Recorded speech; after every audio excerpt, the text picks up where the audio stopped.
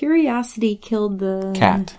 And the scholar didn't mind. No, curiosity killed the scholar. No, scholars don't do that. They're not curious.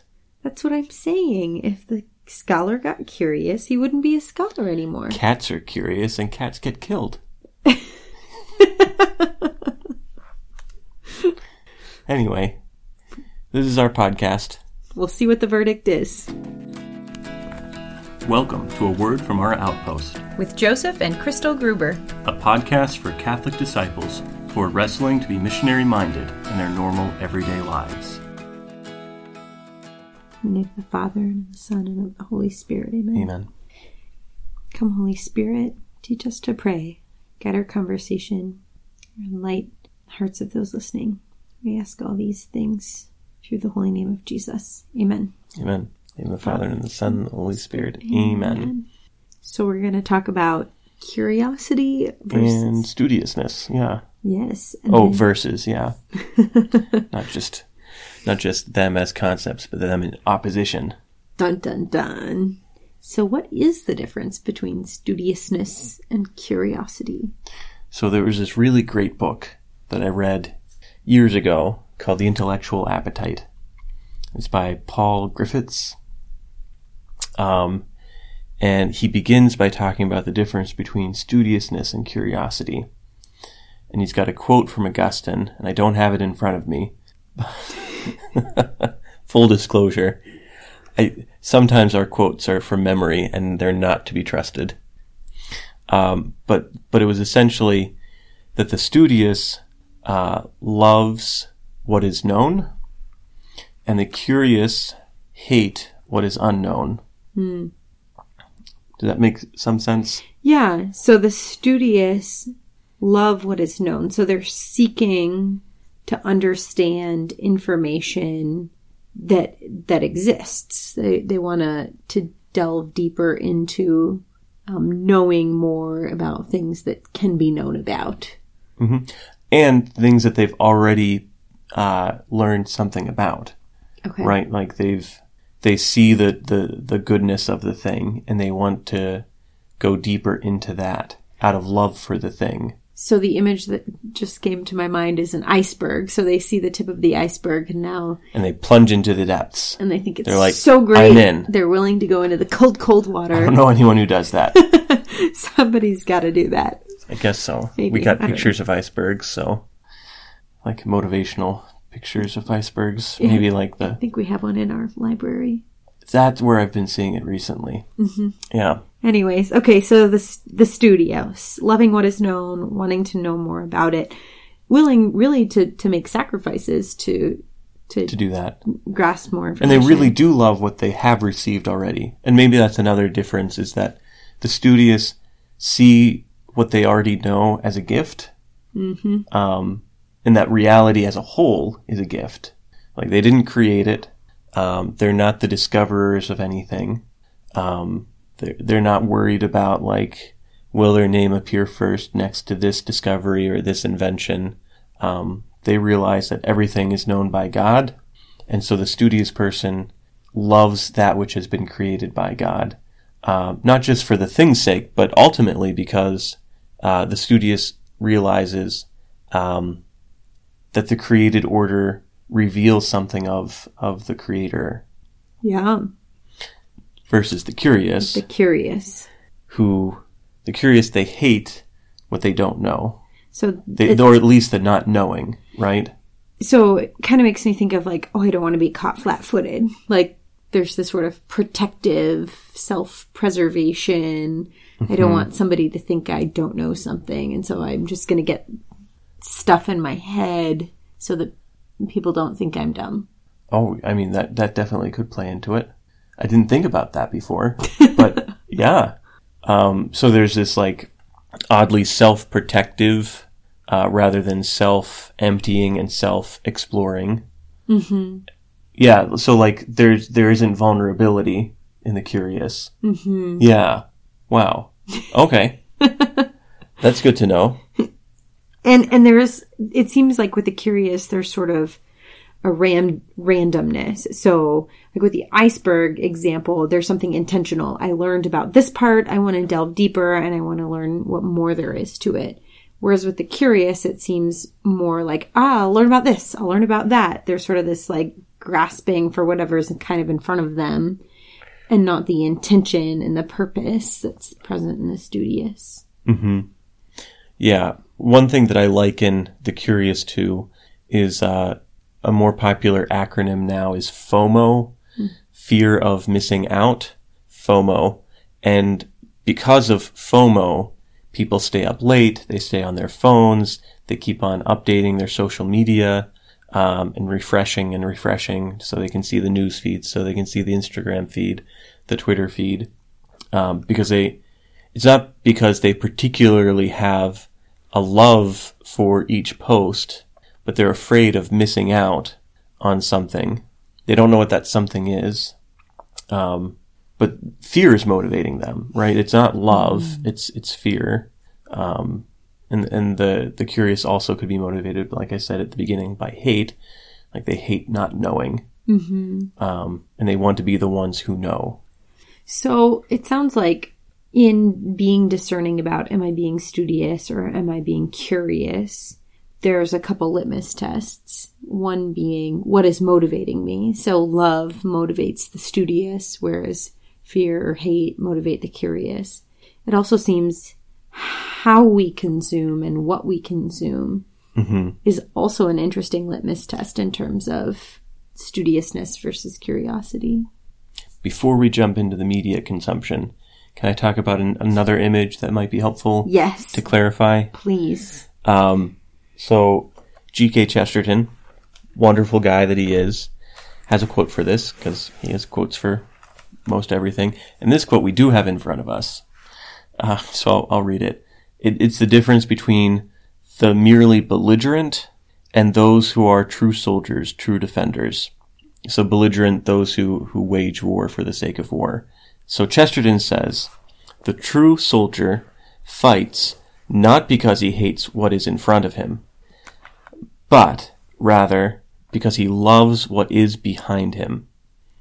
Right? The soldier, the one who's out there at the edge of the battle line, in this case, is there because he loves what he has. So to the studious, they might be on the cutting edge of research, but it's because of what they love from what's behind them, not because they hate what's in front of them. I really like this because the name of this podcast is the word from our outpost. And as we talked about in the very first podcast, that has some sort of militaristic thought behind the name and thinking about, if we are in the church militant, we're soldiers for the kingdom of heaven. When we are approaching different situations and different people with an evangelical mind, remembering to approach those people out of love of the person, out of love of Christ, and not out of any sort of hatred towards the ideas or persons that we're sort of bumping up against. Or the fear with the different persons. Like it shouldn't be, I'm afraid that I'll miss out if I don't do this, or I'm afraid of what they might say or do, but to say, I see that God has created this person and put them in proximity to me. And so I love them because I know they are a gift. And that love of them might compel me toward them. But it's love and it's not any fear or any I don't want to be, I don't want to be that guy that doesn't actually talk to the person next to me. This self-protective, identity-preserving stance of the merely curious. That's interesting, because every time we've talked thus far about curiosity and studiousness, since this is in our first conversation. Yeah. Newsflash, we've been talking about this idea for at least a few minutes before we pressed record. We also gave a talk about it somewhat recently. However, when we gave the talk, I was thinking specifically in response to how I consume information. And am I consuming information out of an attitude of curiosity versus out of an attitude of studiousness? But this is making me realize that I can also approach other human beings with an attitude of curiosity versus an attitude of studiousness. And that when we talk about this Chesterton quote, the true soldier fights not because he hates what's in front of him, but rather because he loves what's behind him, that also applies to individual relationships that we may have had either for a short time or a very long time. Yeah.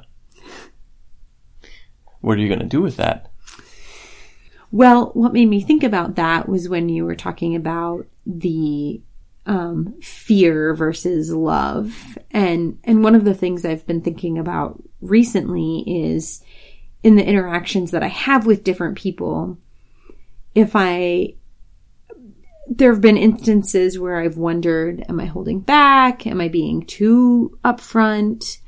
And realizing that am I acting out of love or am I acting out of fear is a helpful question for discernment. So your comment about fear versus love for information connected back to me thinking about how I interact with different people in my life. So realizing if I'm asking that question, am I holding back or not? Is there fear going on or love going on? That then I can turn that around of, okay, this is not out of fear that I'm maybe not giving information. How can I be more studious of this person? Mm-hmm. Well, and the piece, it's not about you, mm-hmm. right? It's not about, how to put it? It changes the question about, like, how can I love them and go deeper into experiencing who they are. And it's a question that forgets about you mm-hmm. as the most important topic. You know, you're there to receive them as gift. Yes. And so that has to knock down the fears that might block you from receiving that person as a gift. That checks out. Yeah. I like that. Neat. So back to the media consumption, because I feel like I struggle with this, right? It's a hard one. Yeah, I mean, we live in an age that has designed media for the curious. Yes. And we're stuck consuming, you know, most of the technological products that we might have at our disposal. They've been engineered to feed our curiosity. And just to be really clear, my understanding, I don't have sources in front of me, but my... Again, we did not gather our sources for this one. For this particular point, I did not do that research. But from what I've heard and the bit of reading I've done, I mean, like, when we say engineered to get our curiosity going, they've hired brain scientists who understand addiction and consumption to help them build products that make us want to consume whatever's in front of us. I mean, like the brain science behind it is pretty clear mm-hmm. what the intention and the purpose of how these things are built. Mm-hmm.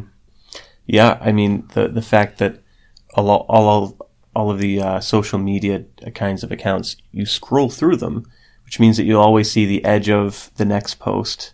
And you'll say, I wonder what that post is. I wonder what that video is. I wonder what that picture is. Mm-hmm. I wonder if that might be a funny meme. I wonder if that might be a hilarious clip from The Office. And so we scroll and we click, and time has gone by and attention has gone by. Like, I did not do this out of love for a thing that I knew. Mm-hmm. I did this because I hated not knowing. So I scrolled a little bit more. I clicked it a little bit more. And the curiosity leads us to places that we never intended. But there we are. So another litmus test for curiosity versus studiousness can be, am I just randomly consuming whatever information is available to me? Or am I learning with intention? Am I seeking out particular information on a particular topic with a particular purpose? Yeah. Do I have a reason to be on this website? What is that reason? How do I know if I've accomplished it? And did I have that reason before I got there? And can I say afterward, wow, I'm so glad. I'd be hard pressed to see anybody who has spent their day on Netflix or their day on YouTube or their day just scrolling through different feeds saying, I feel like I'm a better human being. I feel like I've really gone deep on this one. I really feel like I've mastered something other than futility, right? Yeah. So practically speaking, what are ways that we can sort of usurp the the system, right? Like how do we approach the internet without, or do we even bother to approach the internet? Do we need to just be going to a public library, or are there ways to enter into technology and the materials that we have at our fingertips with studiousness? One of the things that's coming to my mind is you have been known in a talk to what have I done? Call the Facebook the unholy of unholies. Yeah, I did do that. Yeah. Do you want me to unpack that, or did you want to do it? Either way is fine with me. You're smiling. You do it. Okay, so you've mentioned how, there's the Holy of Holies in the Jewish temple, and when the high priest would go in once a year to the Holy of Holies, he would have a rope tied around him and a bell on him. So if he died encountering the Lord God Almighty, they would hear him when the bell hit the floor, and they'd be able to pull him out with the rope.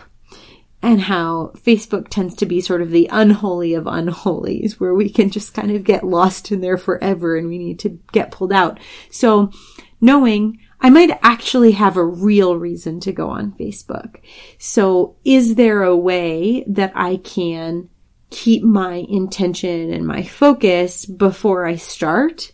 And do I have something to pull me out if I get lost? Or somebody. Yeah. And I know I've tried writing myself a note. I'm going into Facebook to do this. And then I try to set an alarm and I say, it should only take me 7 minutes. And I'll set that alarm. Usually I reset that alarm, but usually then I'm only on for like 15 minutes instead of an hour.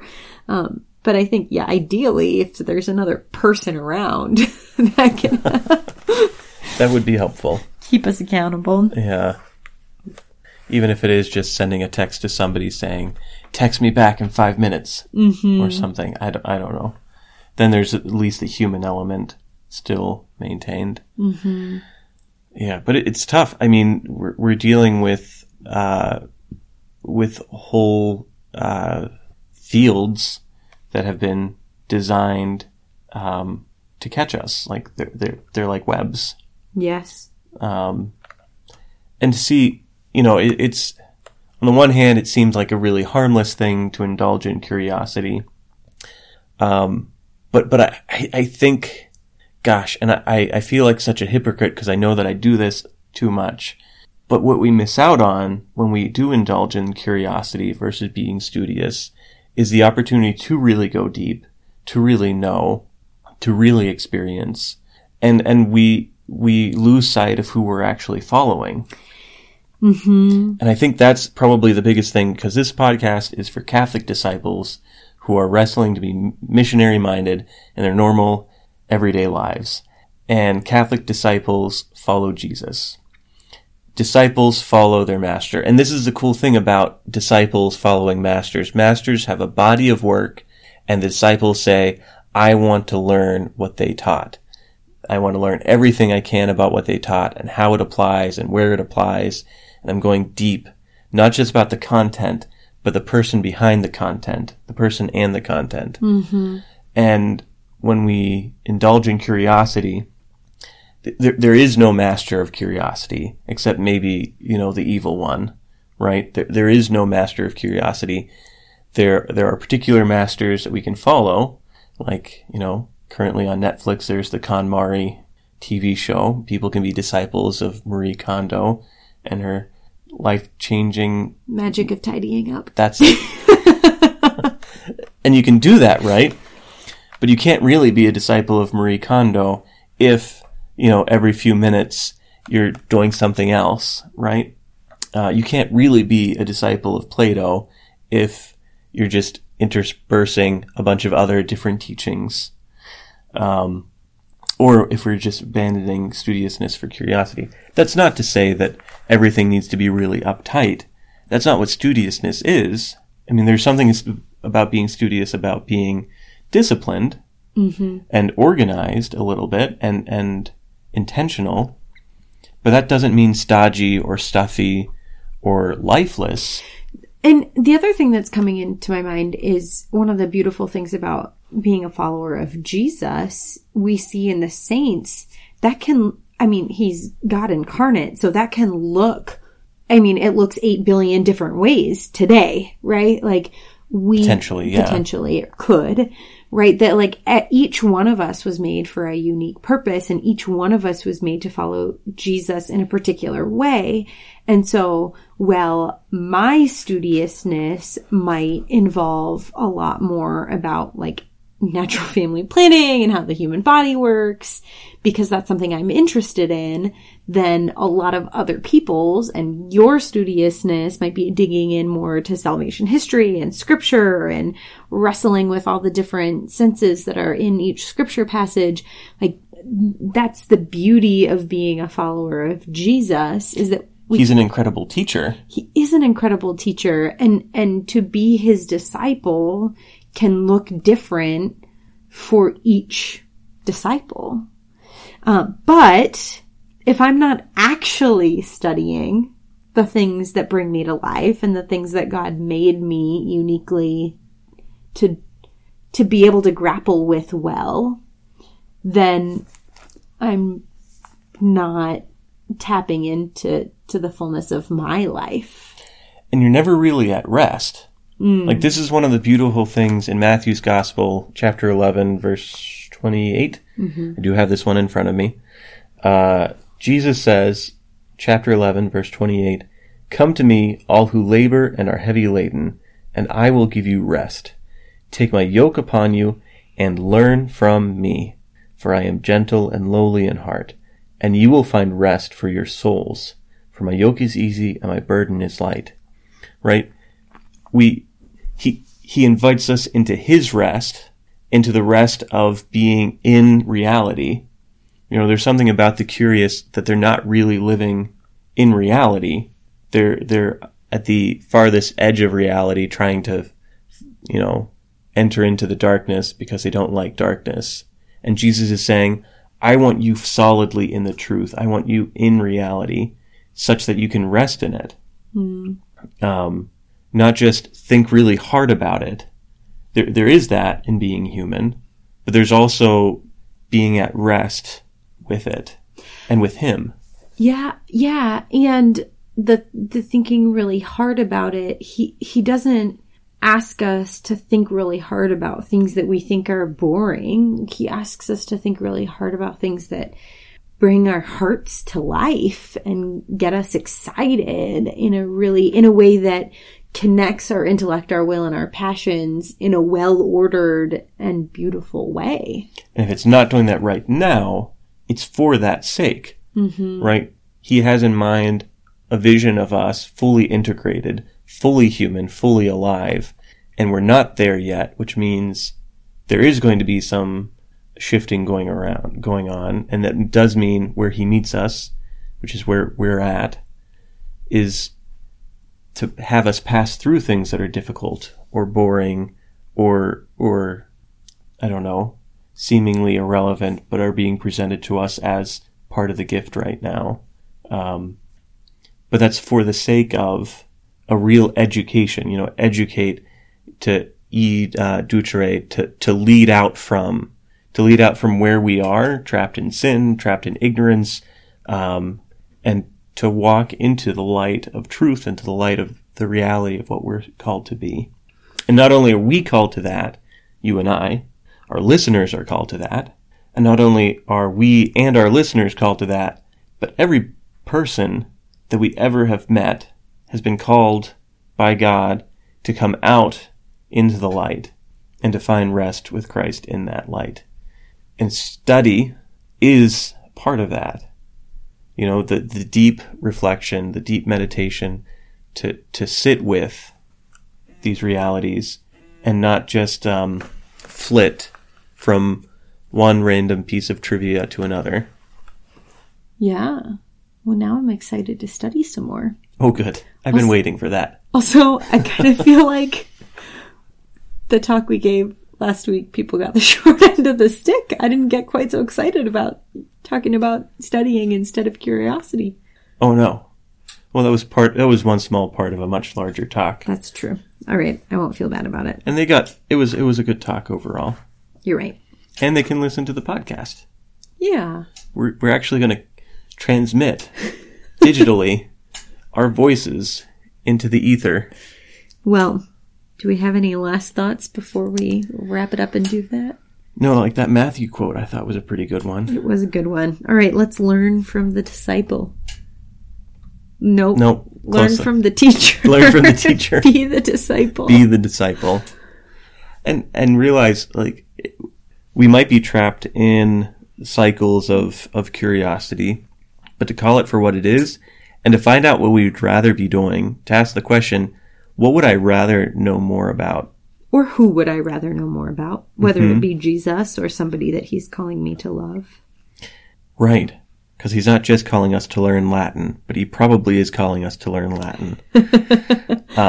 But, you know, there are topics out there that maybe we've been ignoring because we're like, I don't know if that's really for me, or I don't really have the time. But then we waste time in curiosity. Mm-hmm. And I think this is where it's also helpful to have a bigger vision for where I think the Lord made my life to go and where he has me right now. And to say, okay, I can't study everything that I want to study right now. So, Lord, is there a particular thing that you want me to be understanding better now? And will you help me find good resources that will help me achieve that now? Let him be the teacher. Mm-hmm. Actually sit at his feet. We could go into the Mary Martha thing, to not just be frenetically busy without even checking with Jesus what he wants. Mm-hmm. When all he really wants is for us to sit and listen. And I mean, one of the things that's been beautiful for me with some of the things I've been wanting to learn more about are, homemakery things and thinking about Mary, all the different Marys, and being able to be with Mary, Mother of God, and asking her, what did homemaking look like for you, and being with her in that.